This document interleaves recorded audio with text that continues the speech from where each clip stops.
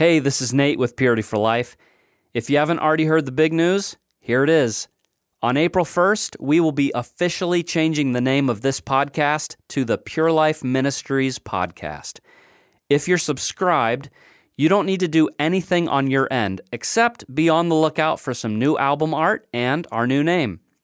If you aren't subscribed, now would be a great time to do that so that you don't need to remember to find us under our new name, the Pure Life Ministries Podcast. Once we roll out the Pure Life Ministries Podcast, I'll be explaining why we made this change and announce some other changes coming that I think you'll really find to be a blessing. All of that will happen when we release our first episode on April 1st under the new name, the Pure Life Ministries Podcast. All right, that's it for now. Here's the episode. Hey, this is Nate with Purity for Life. Coming up, the scripture says that God is love, but it also says that our God is a consuming fire. These are not opposites, and they're not different sides of God. It's the same thing. He's all love. It's just not, a pity-patty kind of earthly love. It's a refining fire. In today's show, Pastor Dave Leopold looks at two New Testament stories, the rich young ruler and Zacchaeus the tax collector. In each case, Jesus' powerful presence brought them face to face with who they really were. But how would they respond to what they saw? Because that response would determine everything. Thanks for joining us on Purity for Life. Stay with us.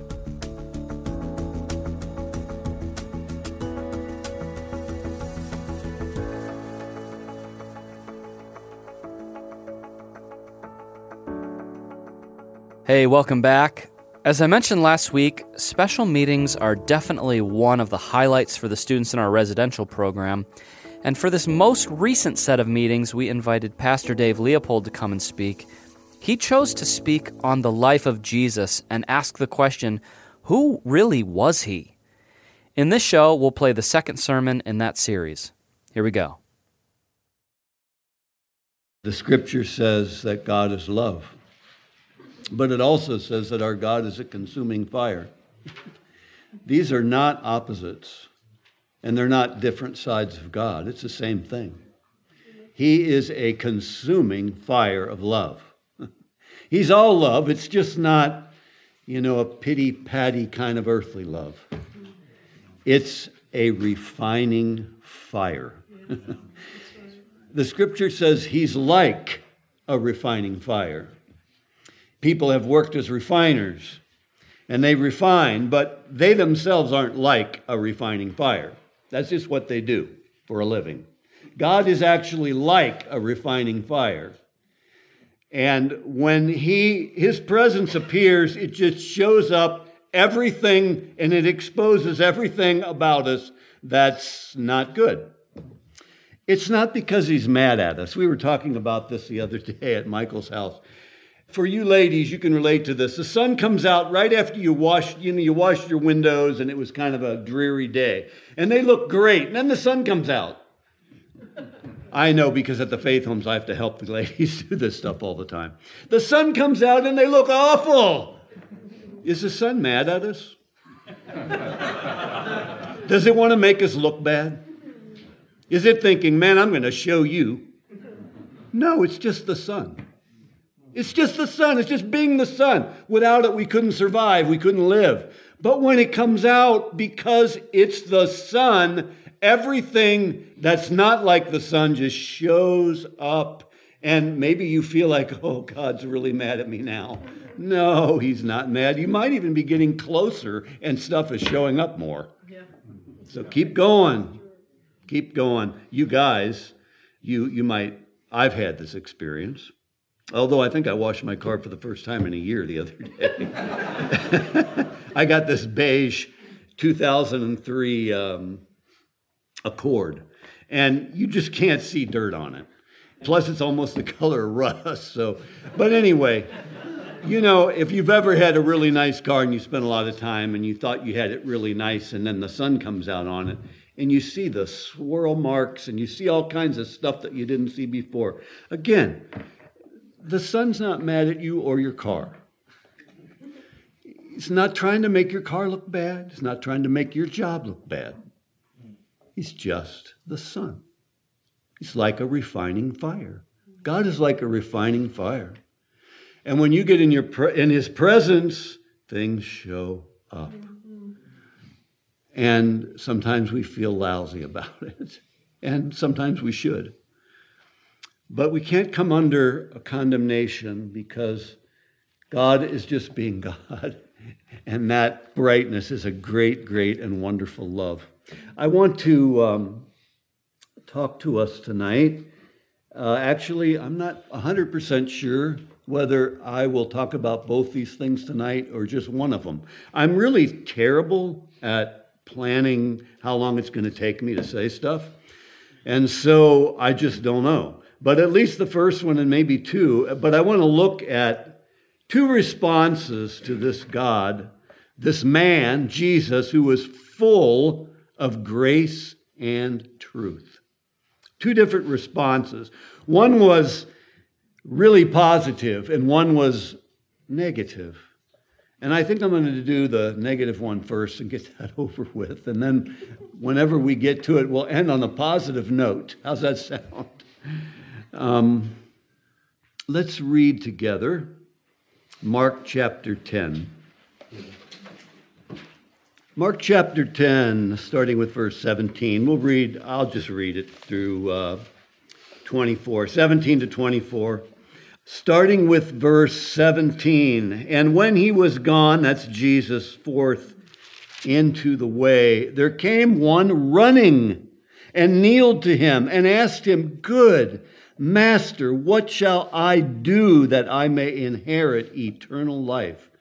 And Jesus said to him, Why are you calling me good? Seems kind of odd, a response from Jesus. Why are you calling me good? There is none good but one, that is God. But you know the commandments. Don't commit adultery. Don't kill. Don't steal. Don't bear false witness. Don't defraud. Honor your father and your mother. And he answered and said to him, Master, all these I have observed from my youth. Then Jesus, beholding him, loved him. That's awesome, isn't it? That's just so awesome. One thing you lack. I want you to go and sell whatever you have and give it to the poor. Then you'll have treasure in heaven. And I want you to then take up the cross. Come and take up the cross and follow me. Me personally. And he was sad at that saying, and he went away grieved because he had so much stuff. He had great possessions. He was wealthy. Now, you don't have to be wealthy to have a lot of treasures. You know what they say, one man's garbage is another man's treasure. Jesus looked round about and said to his disciples, How difficult is it for those who have riches to enter into the kingdom of God? And the disciples were astonished at his words. And that's partly because they basically had the same belief in Judaism that some people have today, is that if you're really right with God, you got more toys. You've probably all seen those bumper stickers that say, He who dies with the most toys wins. Have you seen those? Yeah. Some people kind of believe that. They believed that, and so even the disciples were just amazed because they thought that having a lot of wealth proved that you were in favor with God.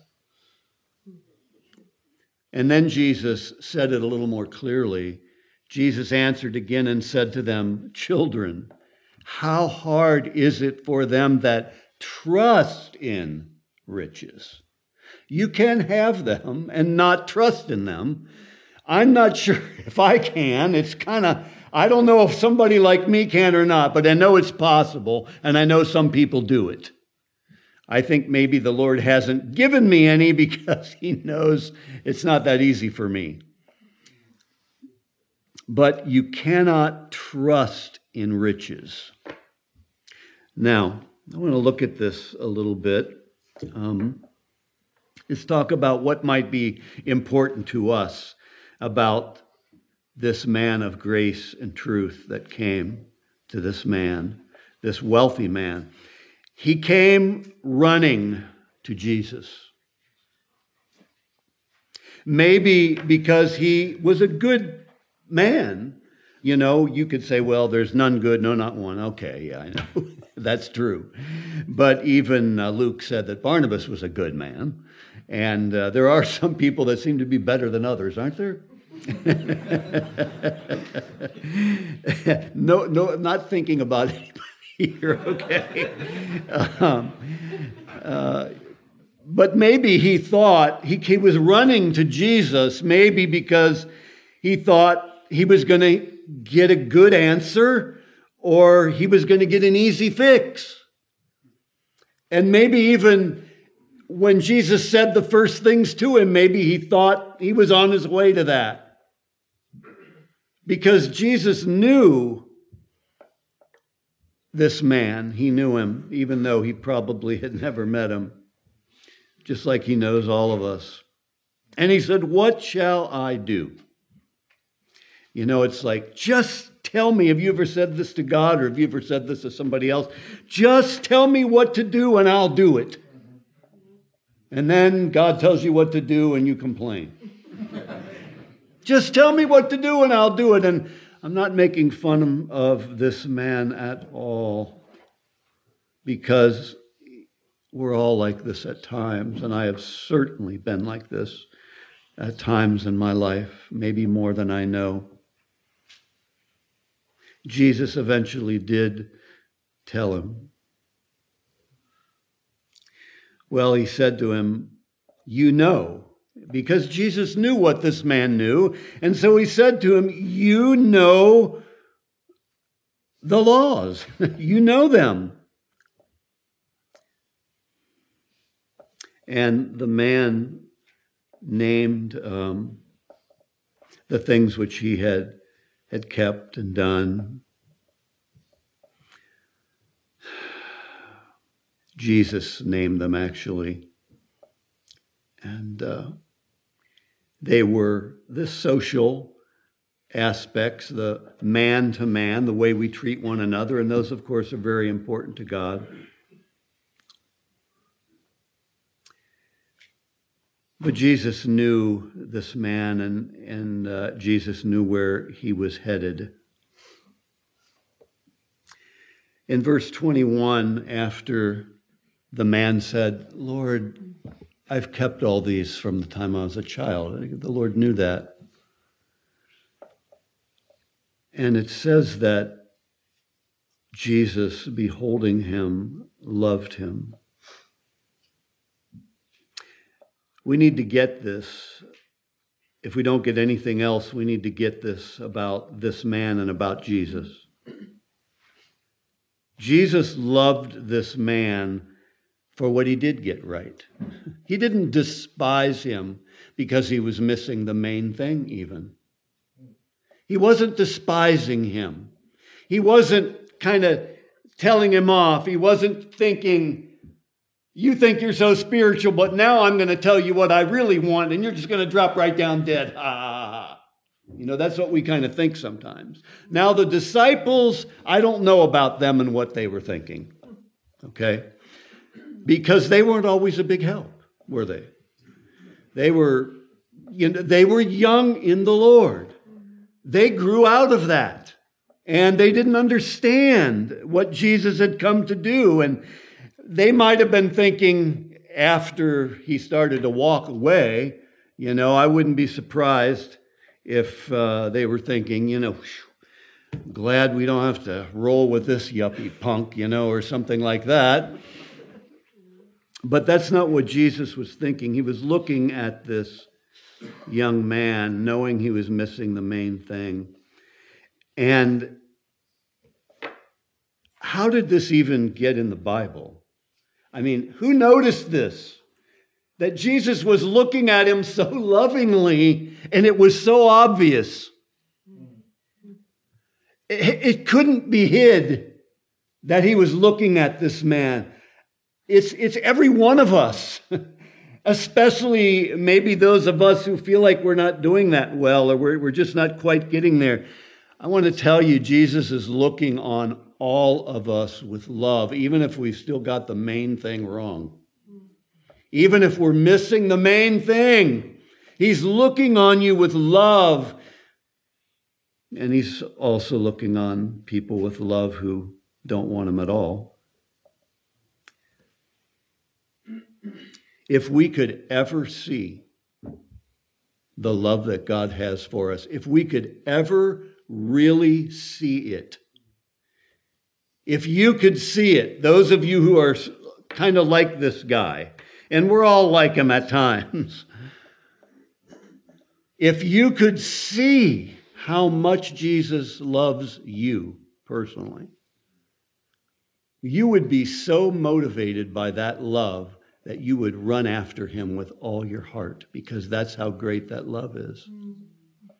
He is not despising you or anyone who isn't getting it quite right. He's saying, come on. Come on, come on. He's looking at us with love, and he's saying, come on, I love you. Keep coming. Keep coming. Don't give up. Don't stop now. Might have been Peter who noticed it. Tradition kind of says that Mark got his information for his gospel from Peter. I don't know if anyone knows that for a fact, but that's what many scholars believe. Maybe it was Peter who noticed it. Wow, look at the way he's looking at this yuppie. Man, he loves this guy. I'm going to write this down.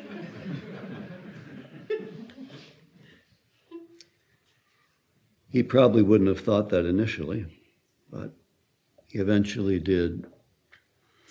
Well, from Jesus' heart of love for this man, he's going to tell him the truth. Jesus loved him, and he gave him an incredible invitation that not everybody got. Unbelievable invitation.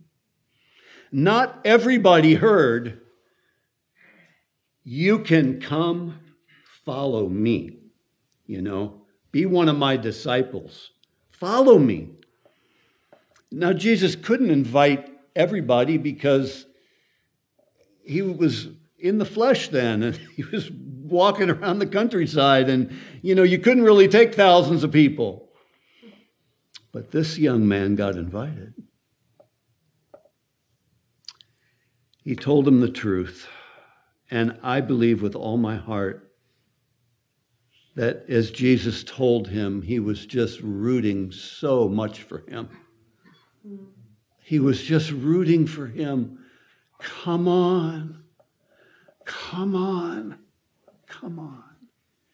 He saw his sincerity, his running. Come on. Come. There was no despising in Jesus because he knew that this young man didn't know what he didn't know about God, about what it meant to give his life to God. He didn't know what he didn't know, and Jesus knew that, but he wasn't despising him. He was looking at the good in him and the heart he had, and he was inviting him, giving him the ultimate invitation.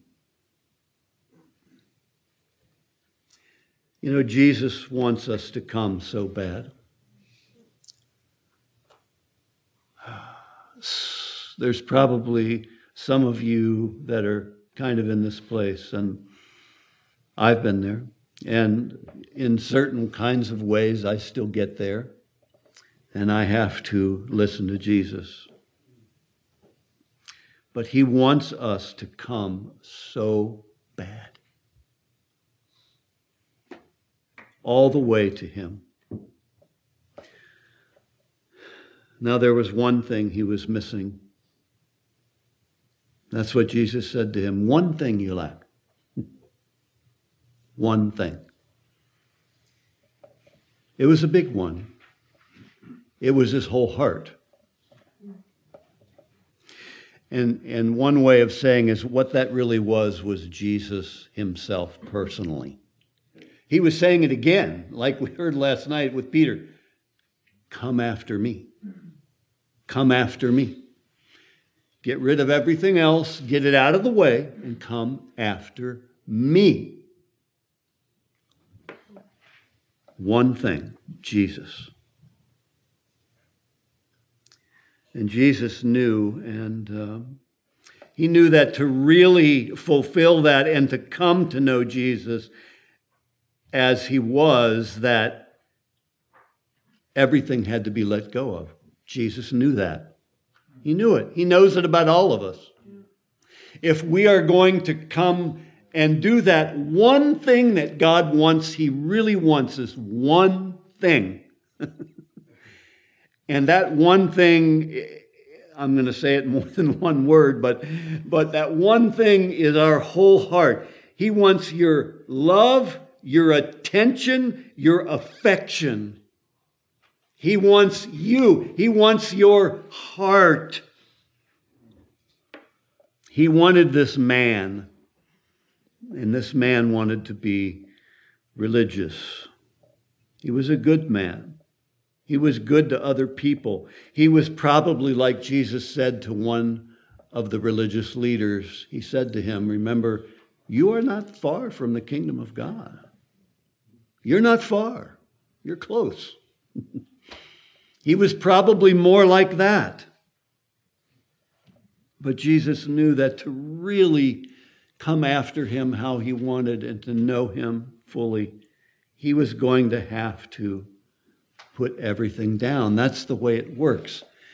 It's not just because God wants it to be this way. It's because it's an impossibility for it not to be this way. Mm-hmm. See, because no man, Jesus didn't say no man can serve two masters because it was some arbitrary rule he made. What he means is it's not possible for your heart to serve two masters. It can't happen. You're not made that way. The universe isn't set up that way. I didn't create you that way. You can't do it. It's not possible.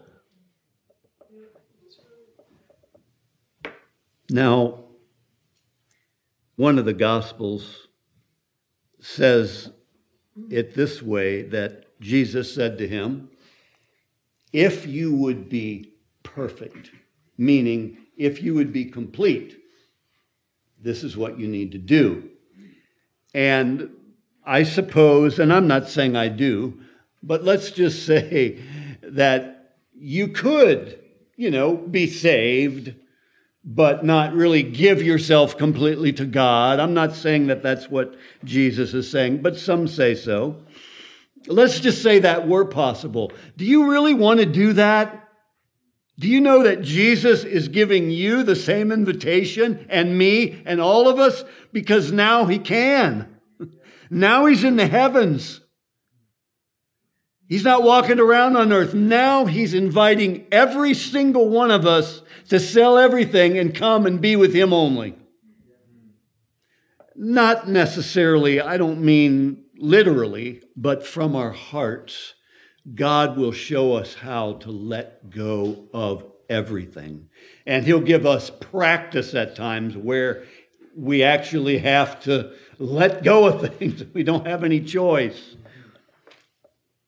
But we're all invited like this man was. Do you really want to go back to normalcy even if you could? I can't explain what Paul meant exactly when he said, I think Dustin Renz mentioned it last year at the conference, when he said that some people would be saved by fire. You know, their souls would be saved, but all their works would be burned up. Well, can you explain that? What that sounds like, you can get there, but there's a loss. Can I explain that? I cannot. But I don't want to find out, do you? I don't want to find out what that means. I don't want there to be eternal loss in my life. I want to go with Jesus. And it's a challenge, and I don't always do well at it. I mean, I know you know that, but I'm just being honest. I fail a lot, but I don't give up. By the grace of God. And you have the same grace as I do, so you don't have to give up either. Just keep going. Just keep going. I was telling somebody the other day, it gets better. It gets better. It gets better. Just keep going in the face of it. There was a lot of grace offered to this young man. Wow. Same as the 12 disciples. A lot of grace Jesus offered to this young man. Same's offered to us. He received the ultimate invitation. Now, Jesus really wanted him. But he was the one that rejected Jesus. But this wasn't like Nazareth. Okay? This wasn't like Nazareth where the people wanted to take him and throw him over a cliff. I want you to get this. This man really wanted to go. He wanted to go with Jesus. He wanted to do what he said. He was grieved. Grieved. And he went away sorrowful. What's happening here? What's happening? What's happening is the love of the world is absolutely paralyzing. It's paralyzing. It's paralyzing some of you right now. It paralyzes me in ways at times. He couldn't go. He couldn't bring himself to let go in his heart of what he had grown to love of this world. He was paralyzed. He wanted to go. He was so grieved, and he couldn't do it. Don't let it happen to you.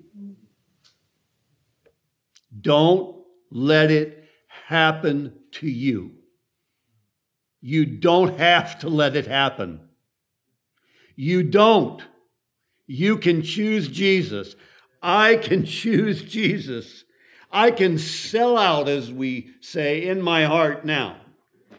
God hasn't yet asked me to sell everything I own, and I'm not sure what I could get for my 2003 Accord anyway. I actually have an 09 motorcycle, so that's probably worth, yeah, it is. It's worth more than the Accord.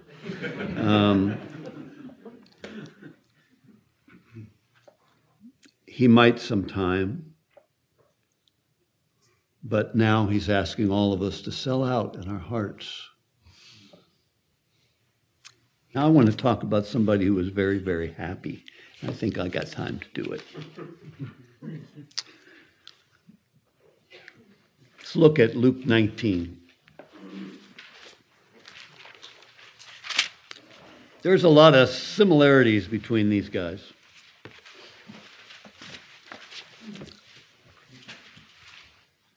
Luke 19, verse 1. And Jesus entered and passed through Jericho. And behold, there was a man named Zacchaeus, which was the chief among the publicans, the tax collectors for the Romans, and he was rich. And he sought to see Jesus, who he was, and could not for the press,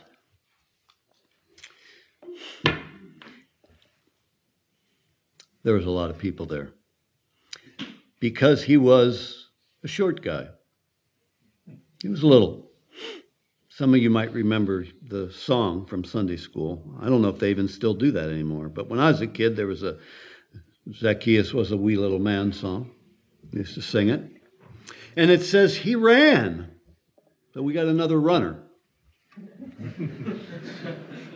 He ran before and climbed up into a sycamore tree to see Jesus because he was going to pass that way. And you kind of figure out this, he's coming down the road and he sees he's coming, but he can't see him. So he runs ahead down the road and he gets up into a tree so that he can just see this guy everybody's talking about. He's a popular guy. People get healed, delivered, miracles take place. He's a wonderful teacher. When Jesus came to the place, he looked up and he saw him and he said to him, Zacchaeus, make haste and come down. For today I must abide at thy house. I'm staying at your place. I'm coming to your crib. And he made haste and came down and received him joyfully. Man, you can just picture this. I mean, this is just the bare bones of this account. And you can just imagine what's going on. And when they, the they that we always talk about, they murmured, saying that he was gone to be a guest with a man that is a sinner. And Zacchaeus stood and said unto the Lord, Look, Lord, half of everything I have, I'm giving to the poor right now. And if I've taken anything from any man by false accusation, I'm going to give him back 4 times as much as I took. And Jesus said to him, This day is salvation come to this house, because you also are a son of Abraham. For the Son of Man has come to seek and to save that which was lost. In case you don't know it, whether you're saved or you're not sure or you're not yet and you know it, Jesus is seeking you. He's seeking me. He's seeking us all the time. He's the real seeker. He's the prayer warrior. Okay. Everybody else is just hanging around, and Jesus is the prayer warrior that helps us to pray. Well, let's just back up a minute and just compare this a little bit. The rich young ruler and Zacchaeus, they both came running. And they wanted to see Jesus. One thought he was going to talk to him. The first one, the rich young ruler, probably had high expectations. I think that's probably why he came running. Now, I know this, I'm speculating some here. But my guess is he was expecting to hear some encouragement about his life. And Jesus did love him. He probably had high expectations. Zacchaeus, however, was running, but he probably had little to no expectations, or very lowly expectations about God actually liking him, because he was collecting taxes for the Roman occupation, who the Jews hated with a passion, and he was collecting more than he should and keeping the extra and getting very wealthy off of his own people. And he was hated by his own people. He was the worst scum to them. The first expectation of the rich young ruler was probably based mainly on his performance. Probably thought, I've kept all the commandments. He was found wanting. The second Zacchaeus probably had low expectations, if he actually met Jesus based on his performance. But instead, he had a surprising joy, and he had the joy of better than winning the lottery. It's interesting, isn't it? I really believe that, we talked about how Peter kind of wanted to hide and told Jesus he better get away from him. I'm pretty sure that when Jesus actually looked up in that tree, Zacchaeus wanted to see Jesus. I doubt whether he wanted Jesus to see him.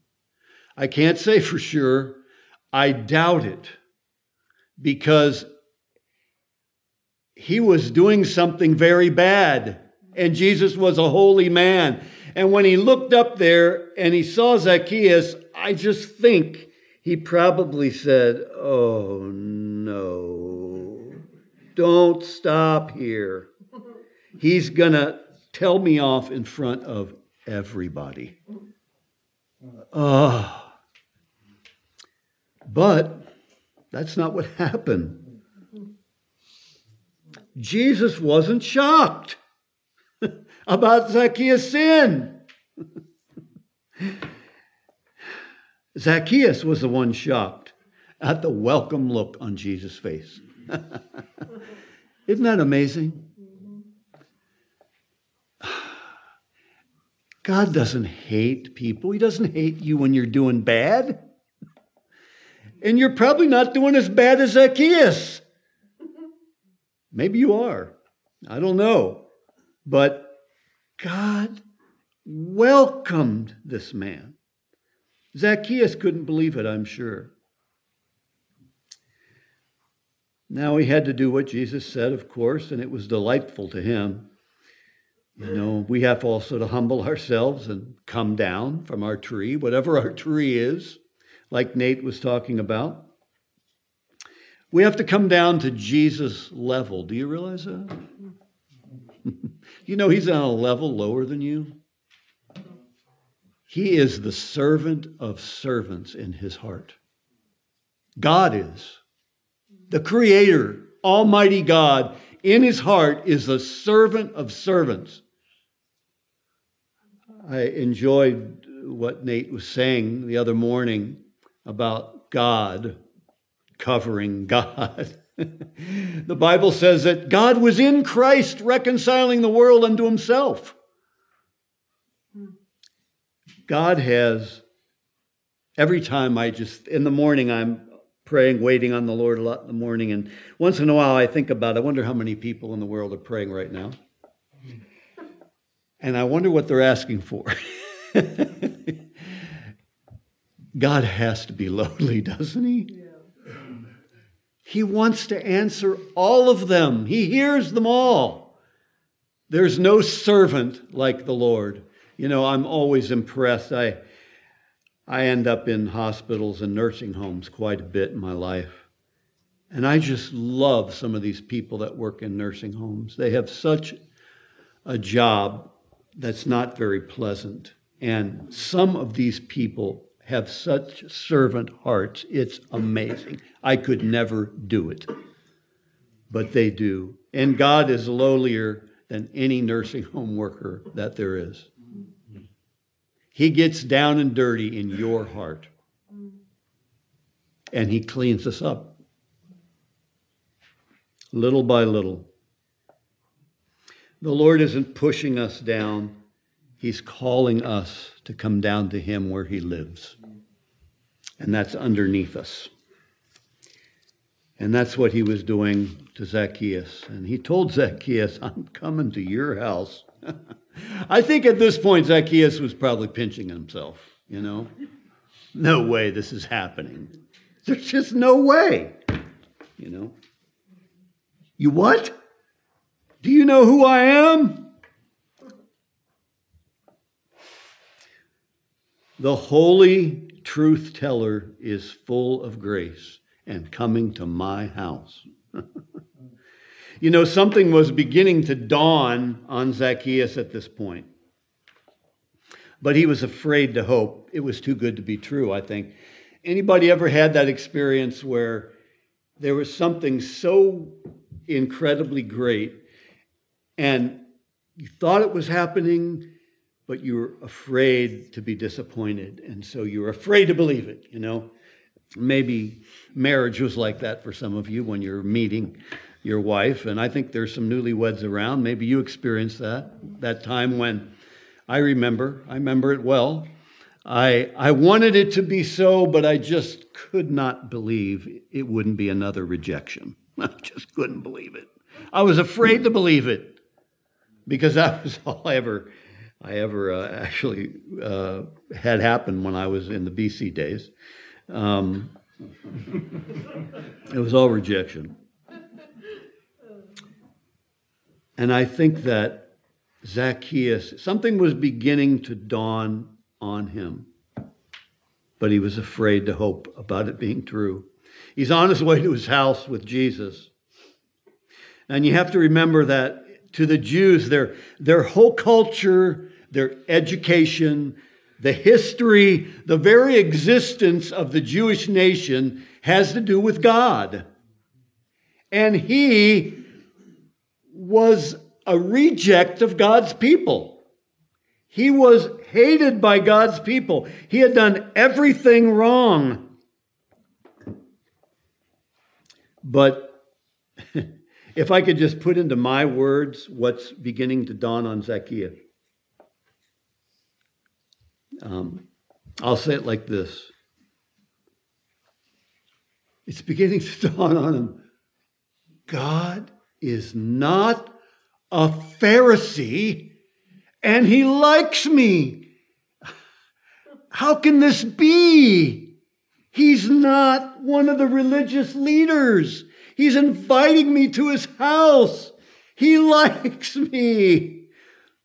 It was too good to be true, but it was true. And it's true about every one of us.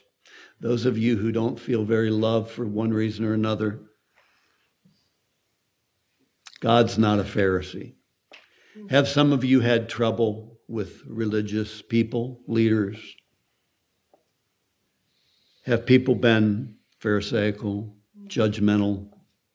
Well, so have you, but I mean, we all have. But I'm just saying, sometimes, we feel like we haven't run into Jesus, and that's because we haven't. But Zacchaeus did, and you can too if you want to. Or you can keep saying, well, they're all hypocrites. I know a guy who somebody told him that once, well, they're all hypocrites down there. He said, well, one more won't hurt. Go ahead and go down.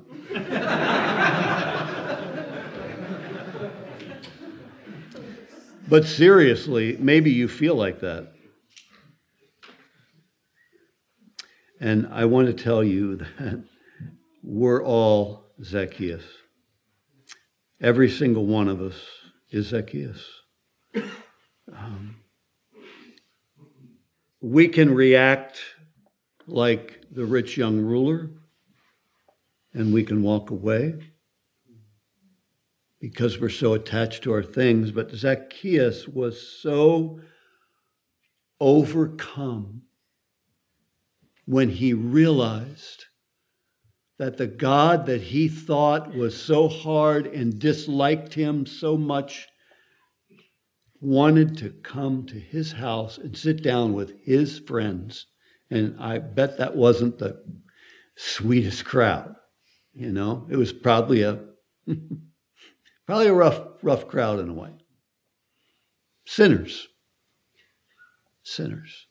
And that's what everybody said. He's going to the house of a sinner. God wants to come to your house. This one now. And he wants to come in, for those of you who have let him in, and he wants to come in more and more. He wants to fill it up. He's not a Pharisee, and he likes you. That's right. He likes you. He's not a Pharisee.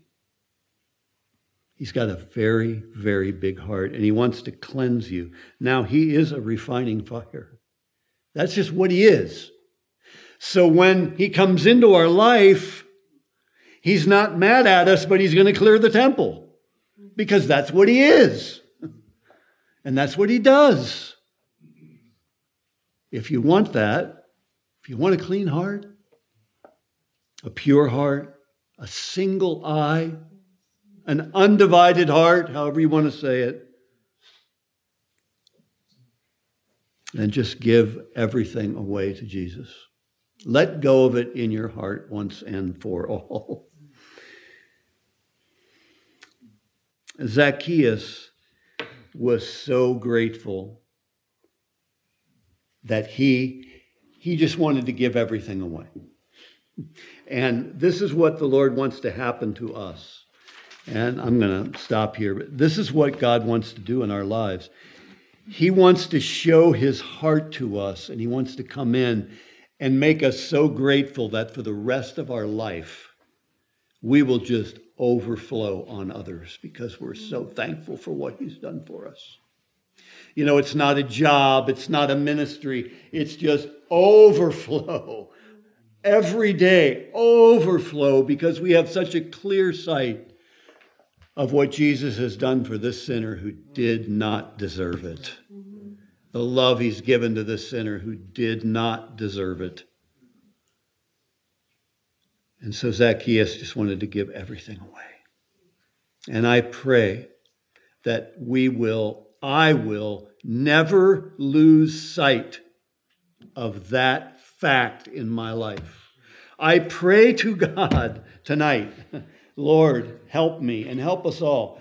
If you know the Lord, pray to God that you never get to the point where you've been saved long enough and you start to give off an error or think in your heart, if other people would just be more like me, if they just try harder like me, if they just pray more like me, if they just be more like me, they could know God. Instead of that, just stay in the heart of Zacchaeus. God has given me so much when I deserved absolutely nothing. And I just want to overflow on everybody for the rest of my life, Lord, and just keep us in that heart. Next week, we'll be back with the third message in this series. But before we go, if you like sermons from Pure Life Ministries, the best way is through our smartphone app. When you download our app, you'll have access to a lot of our digital resources, including articles, teaching videos, Purity for Life episodes, and the sermons that are preached weekly in the Pure Life Ministries chapel. You can get that app wherever you download your apps. We hope you'll check it out. All right, God bless. We'll see you next time. Purity for Life is a production of Pure Life Ministries. For over 30 years, Pure Life Ministries has been the go-to for those whose lives have been devastated by sexual sin. Visit us on the web for more information about our life-changing counseling programs and powerful teaching materials. Also check out our video clips of men and women whose lives have been radically transformed. All that and more at purelifeministries.org.